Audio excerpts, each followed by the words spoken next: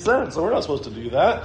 But Matthew chapter 23 is a really interesting chapter because this is what Jesus does, is he gathers the crowds and he gathers his disciples, and he is now going to give his final public sermon as it is presented in the Gospel of Matthew. And you can imagine, of all the final public sermons that you would want to proclaim, maybe you wouldn't have thought this would be the last one, but this is what he does, is he starts talking about the religious leaders, and he pronounces woes on them for being hypocrites. In fact, in chapter 23, there are 7 woes. Now, we don't really use the word woe a whole lot. That's kind of more of an outdated, antiquated term, but when a woe was pronounced, it carried with it a mixture of a lamentation as well as a condemnation. You're condemning them for what they're doing, but you're sorrowful that that's the situation that things are in. It is a sad warning of this coming disaster. And so this chapter is going to record that for us. Now, I thought crazily that I was going to do one chapter in one sermon. I was put to wrong as I wrote it. This will be a 2-part lesson, and so the second part will be on the other side of our lectureship that we have. We're going to look at the first 3 ways to be able to be a hypocrite this morning, the other 4 ways, Lord willing, in 2 weeks. But I want you to notice something interesting about how Jesus starts this as he's talking to the crowds and he's talking to his disciples. He says there in verse 2 that the scribes and the Pharisees sit on Moses' seat, and so do and observe whatever they tell you. This is the only positive sentence Jesus has in this whole chapter. This whole chapter is just full of lamentation and doom, and yet he opens by saying, when they're teaching the law of Moses, I want you to listen to them and I want you to do what they say. That's the idea of the seat of Moses. When they are speaking, here's what the law says, then I want you to listen to what they have to say and I want you to do what they teach. Which I do think is fascinating to think about for a minute, that here is this whole chapter that is just going to be a thunderous blow to these religious leaders in all of their hypocrisy, in all of their deceit. And yet Jesus is still able to say that doesn't mean you don't listen when they're saying what's true.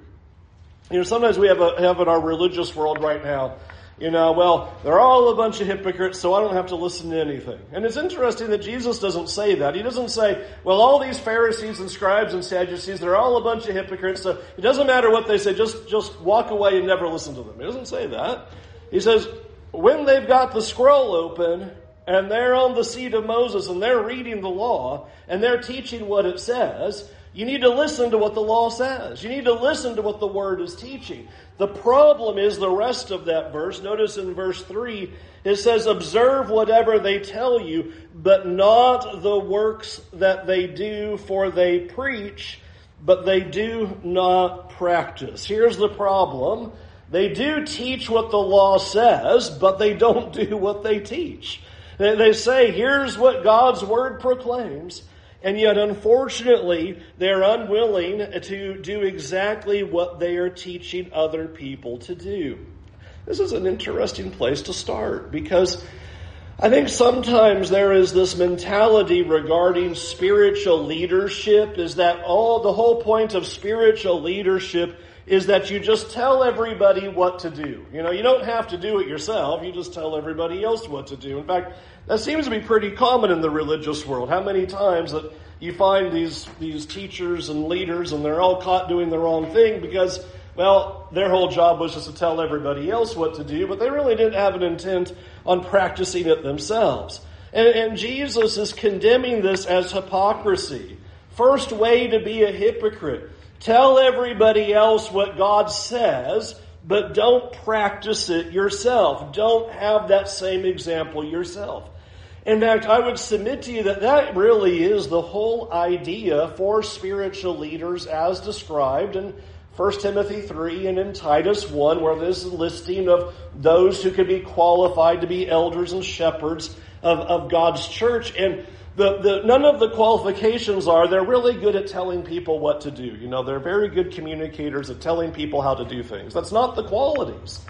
The quality is, do they live what God has told them to do? Every single qualification in there is about godliness and about how they are following what God has said, that they are expected to not only say it, but also live it. That's why you get things like the qualities of being sober-minded and self-controlled, respectable, hospitable, able to teach, not violent, not drunk, not quarrelsome, not a lover of money, but gentle, managing the household well with all dignity, above reproach, a one-woman man, among other qualifications.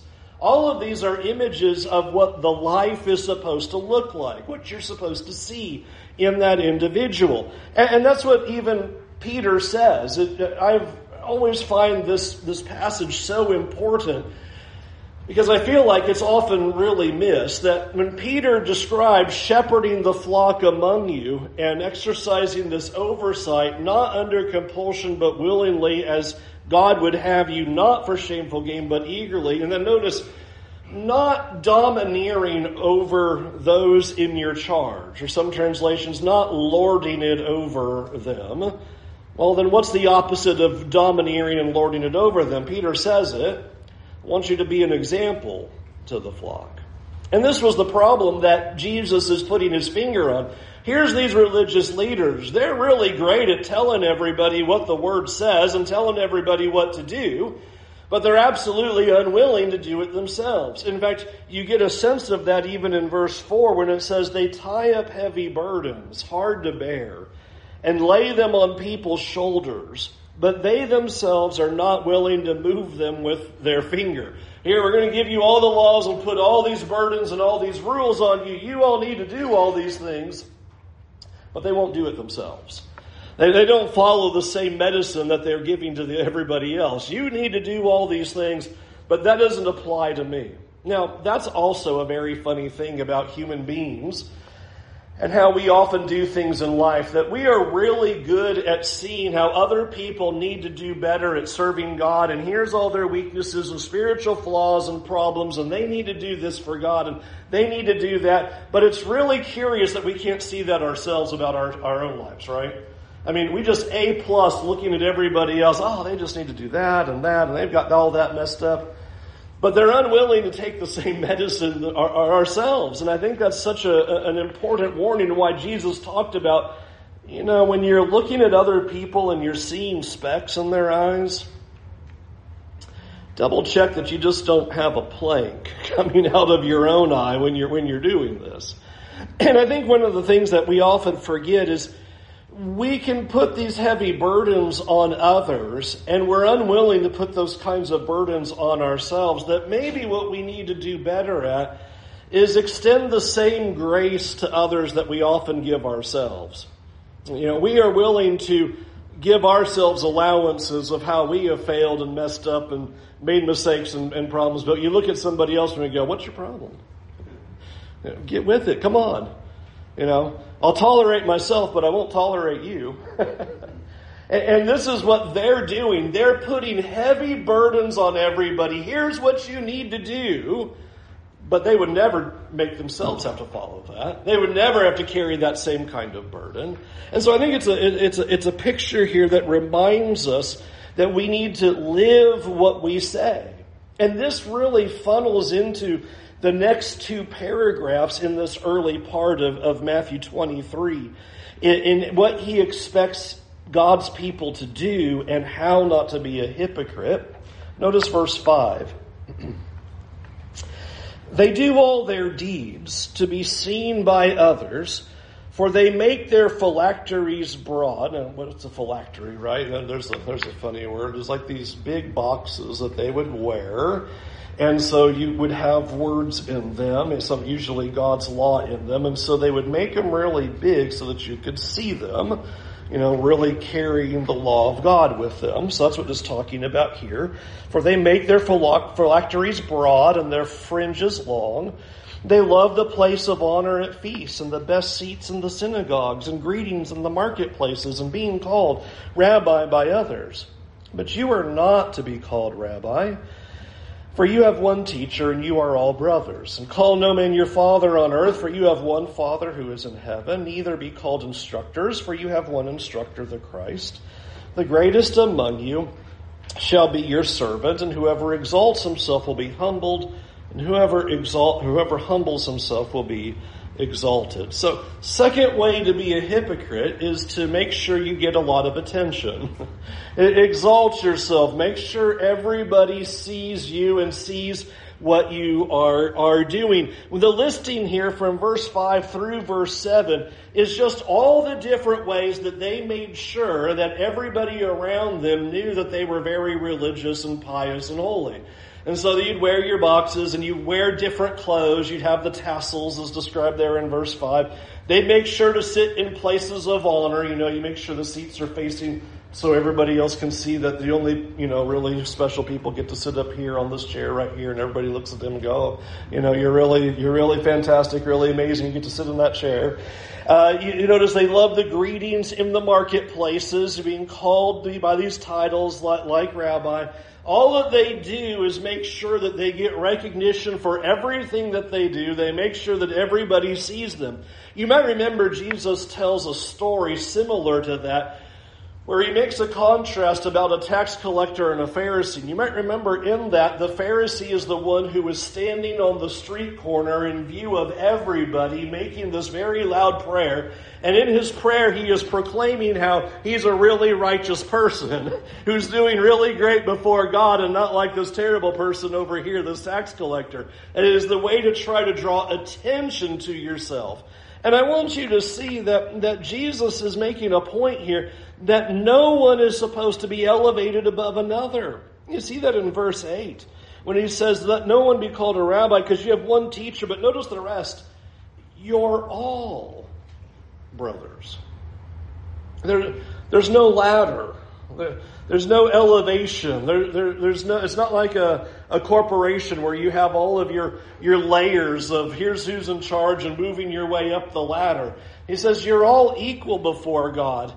And one of the things that has just always stunned me, because it's in the Bible, is how often the religious world completely blows this text and doesn't do what it says. I mean, it's really fascinating to me that here you have a text that says, make sure you don't wear clothes that separate you from everybody else. Well, there's an awful lot of religion that does that. There's an awful lot of religious groups who do that very thing to make sure you wear something different so that okay, well, that guy must be somebody important.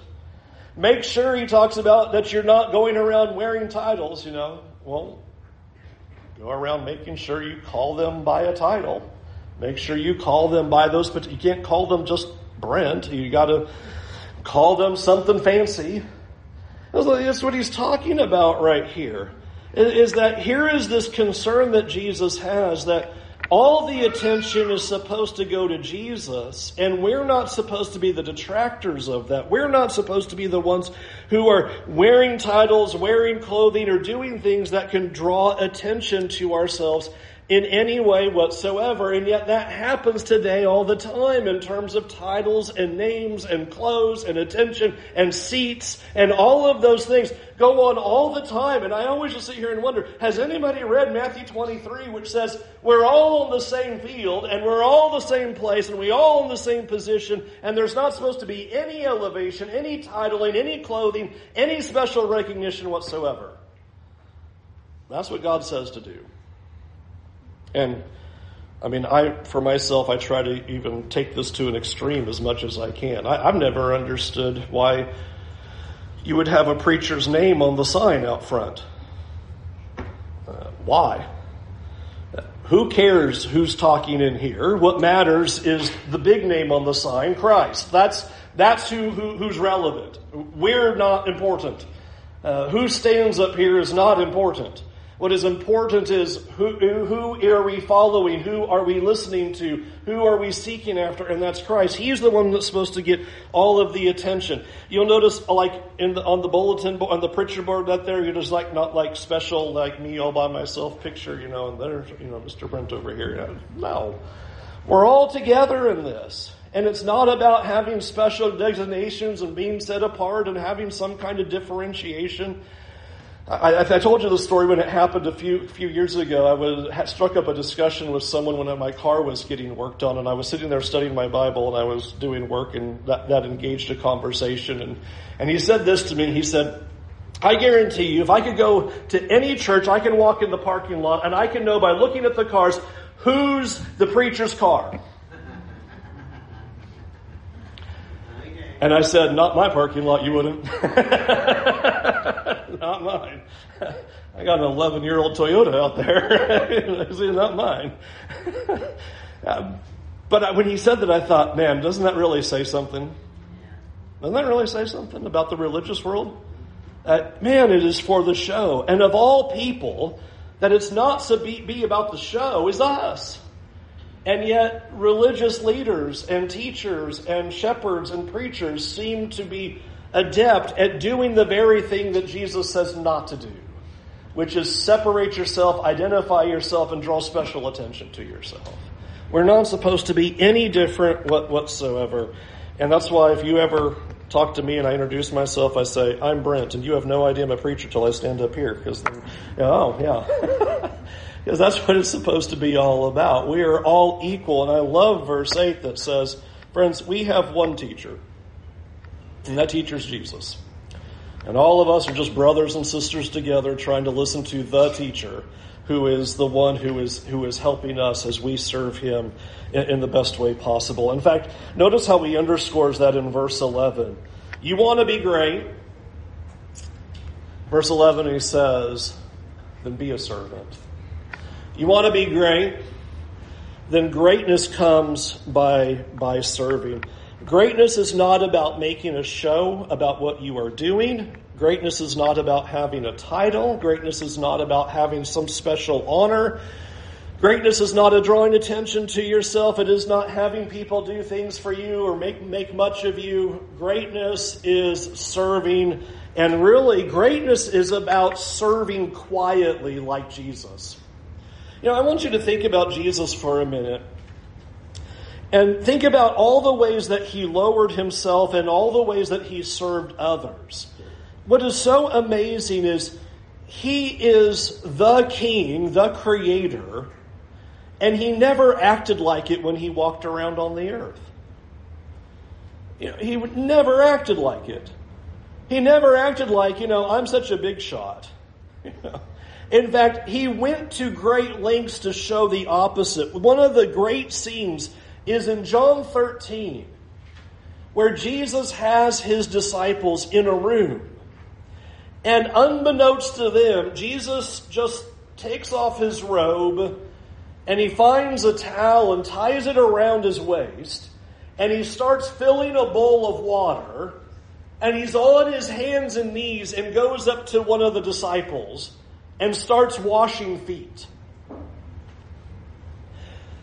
Remember, Peter is so appalled by what this means that Peter goes, you're not doing that to me. Peter's aware. If anything, role reversal here. I should be on the ground. You should be in the seat. Jesus, you are worthy of everything about honor and glory. And Jesus turns and doesn't tell Peter, glad you kind of figured it out. I was trying to teach you something. Get on the ground and wash my feet. Jesus says, if you don't let me do this, you don't have any part with me. Because the essence of Jesus is serving. It is always about giving and serving. It is never about attention. It is never about self-promotion. And we really have to be careful about that these days, because there's an awful lot about self-promotion. It's like the culture right now. You've got to promote yourself. You have to make much of yourself. You need to make a name for yourself. You've got to get your name in lights. You've got to make sure everybody knows who you are. And not the people of God. The people of God don't care.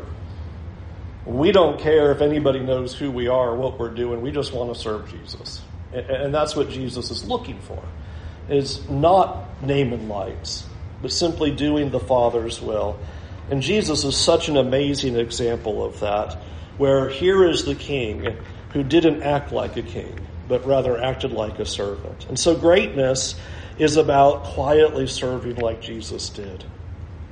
And then the third one, watch what he does as he now pronounces his first woe in verse 13. But woe to you, scribes and Pharisees, hypocrites, for you shut the kingdom of heaven in people's faces. For you neither enter yourselves, nor allow those who would enter to go in. Woe to you, scribes, Pharisees, and hypocrites! For you travel across the sea and land to make a single proselyte. And when he becomes a proselyte, you make him twice as much the child of hell as yourselves. Now, sometimes Jesus was a little sharp, wasn't he? Wow. A little zing on that one. What a third way to be a hypocrite. And I want you to notice in these two woes, you can combine the idea together. And Jesus is talking about you go around making God hard for others. Isn't that interesting how he describes that in verse 13? You shut the kingdom of heaven in people's faces. And you think about that for a minute, you kind of wonder, well, what exactly were they doing that was causing them to block other people from coming in? It's especially curious to think about because, remember, Jesus started this by stating one good thing about them. He said, when they're teaching the law, listen to the law and do what they say.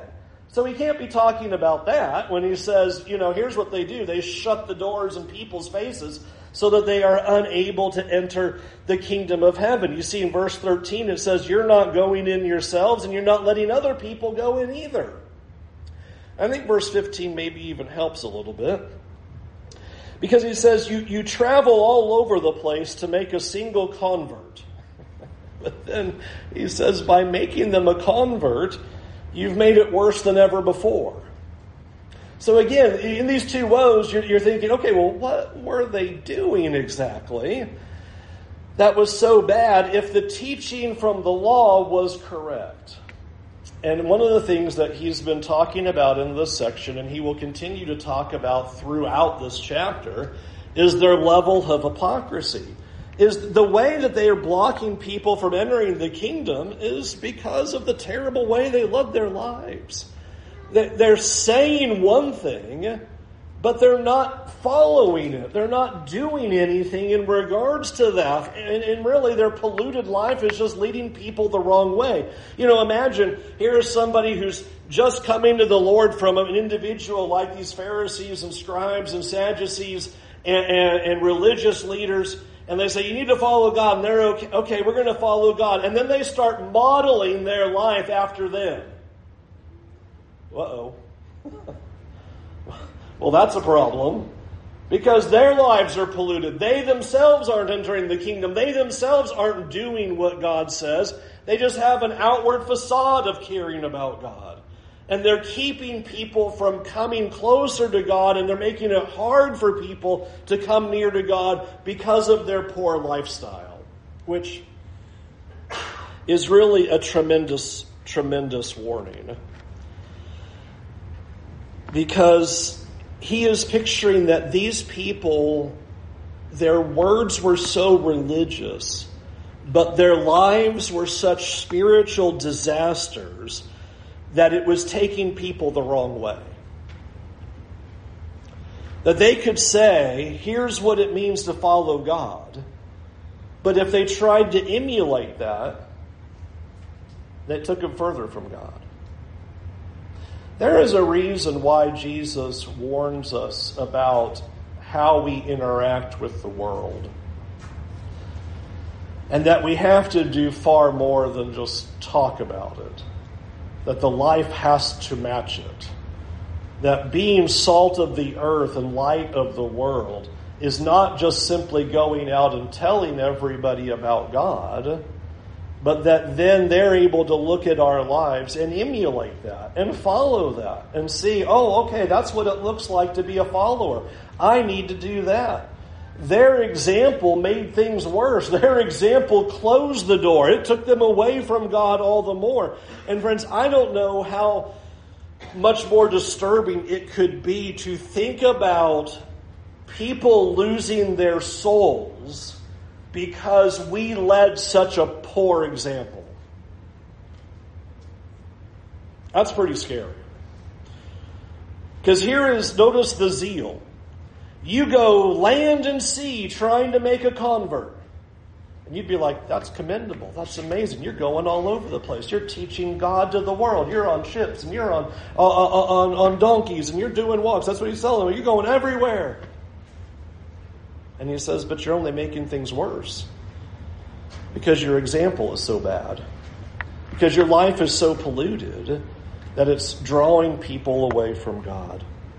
So this is the big application that I want to draw from this, and we'll sit on this for a moment and then we'll wrap up.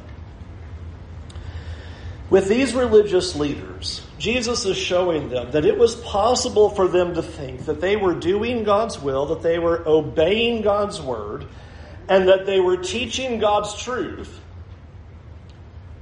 and still be hypocrites. That it was possible for them to think that they're saying the right things and doing the right things and still not be in the kingdom, and not only themselves not be in the kingdom, cause other people to not be in the kingdom as well. Did you notice in all three of these condemnations that Jesus gives in this beginning, all three of them focus on the words don't match the lifestyle. All three of them. All three of them are, you have words, but those words don't match how you're living. He talks about practicing what you preach. He talks about glory to yourselves and not being a servant. You're looking for honor and glory. You're unwilling to bend the knee and serve others. And he talks about preventing other people from coming in because of your poor example. All three of these are pictures of being more concerned about the words and not concerned about the life. You teach things, but you don't do them. You do things to be seen, but you don't really do things for the help and service of others. You just want to make sure you're seen. You do things that block people from being saved because you're not living the way that God lives. What I want you to do this morning is I want you for a moment to just think in very real terms. We live in a time that is very much anti-fake. We want people to keep it real and not be fake. And I just want you to take a spiritual inventory of yourself this morning and consider if you are real with God or if it's simply living like a hypocrite. Are we the light that leads people to God? Or are we a darkness that makes it harder for people to see God?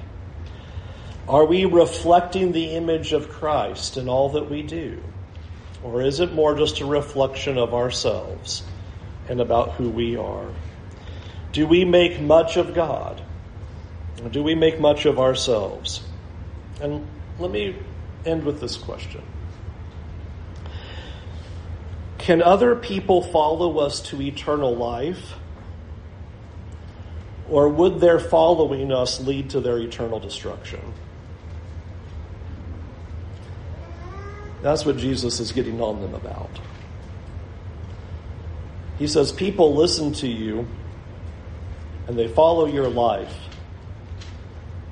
and they're missing God altogether and going to eternal destruction. Will people listen to us and follow our lives? And would that bring them closer to God? Or would it actually shut the door and cause them to go the wrong way? Let's go to God in prayer. Heavenly Father, these words are heavy as you gave it through your Son. What amazing teaching to challenge our hearts about who we really are. And Lord, I pray that we would take an inventory today and really look honestly at ourselves and really look carefully. And Lord, help us to see that even though we might be saying the right things and seemingly doing the right things, that we might still have hypocritical hearts. And Lord, I pray that you would help shine a light into our hearts to see if we are truly zealous for you, if we truly have a heart for you, or maybe that we would see that that's not the case, that maybe all these things are a facade and all these things are a show. Lord, I pray that you would help us do exactly as we teach, that as we read your words, we would put them into practice first and foremost in our lives. And God, forgive us for how we may be so strongly telling other people to do God's will and yet are unwilling to do it ourselves. Forgive us for when we have tried to show other people what's right, but in our own ears we haven't even listened to what we were telling them. Help us to follow the very things that we tell others. And Lord, we pray that we would be salt and light, that we would be an example to those around us. Help us to shine in such a way so that when people see us, it would draw them closer to you. Forgive us for polluted lives. Forgive us for selfish lives. Forgive us that if we have lives that have been self-serving and not God-glorifying. Lord, I pray that you would help us to look at our lives in an honest way and see where we can change. Help us to pay attention to the areas in our lives that are maybe drawing people away from you, where we are engaged in sinful things or worthless things. Help us to see them and change them before it's too late. And Lord, thank you for these strong words because we need to hear them, and they help us see who we are and help us see where we need to change. So thank you for your love, and thank you for your mercy and grace. And thank you for continuing to receive us in spite of all of our failures as we strive to serve you with all of our heart. In Jesus' name, amen.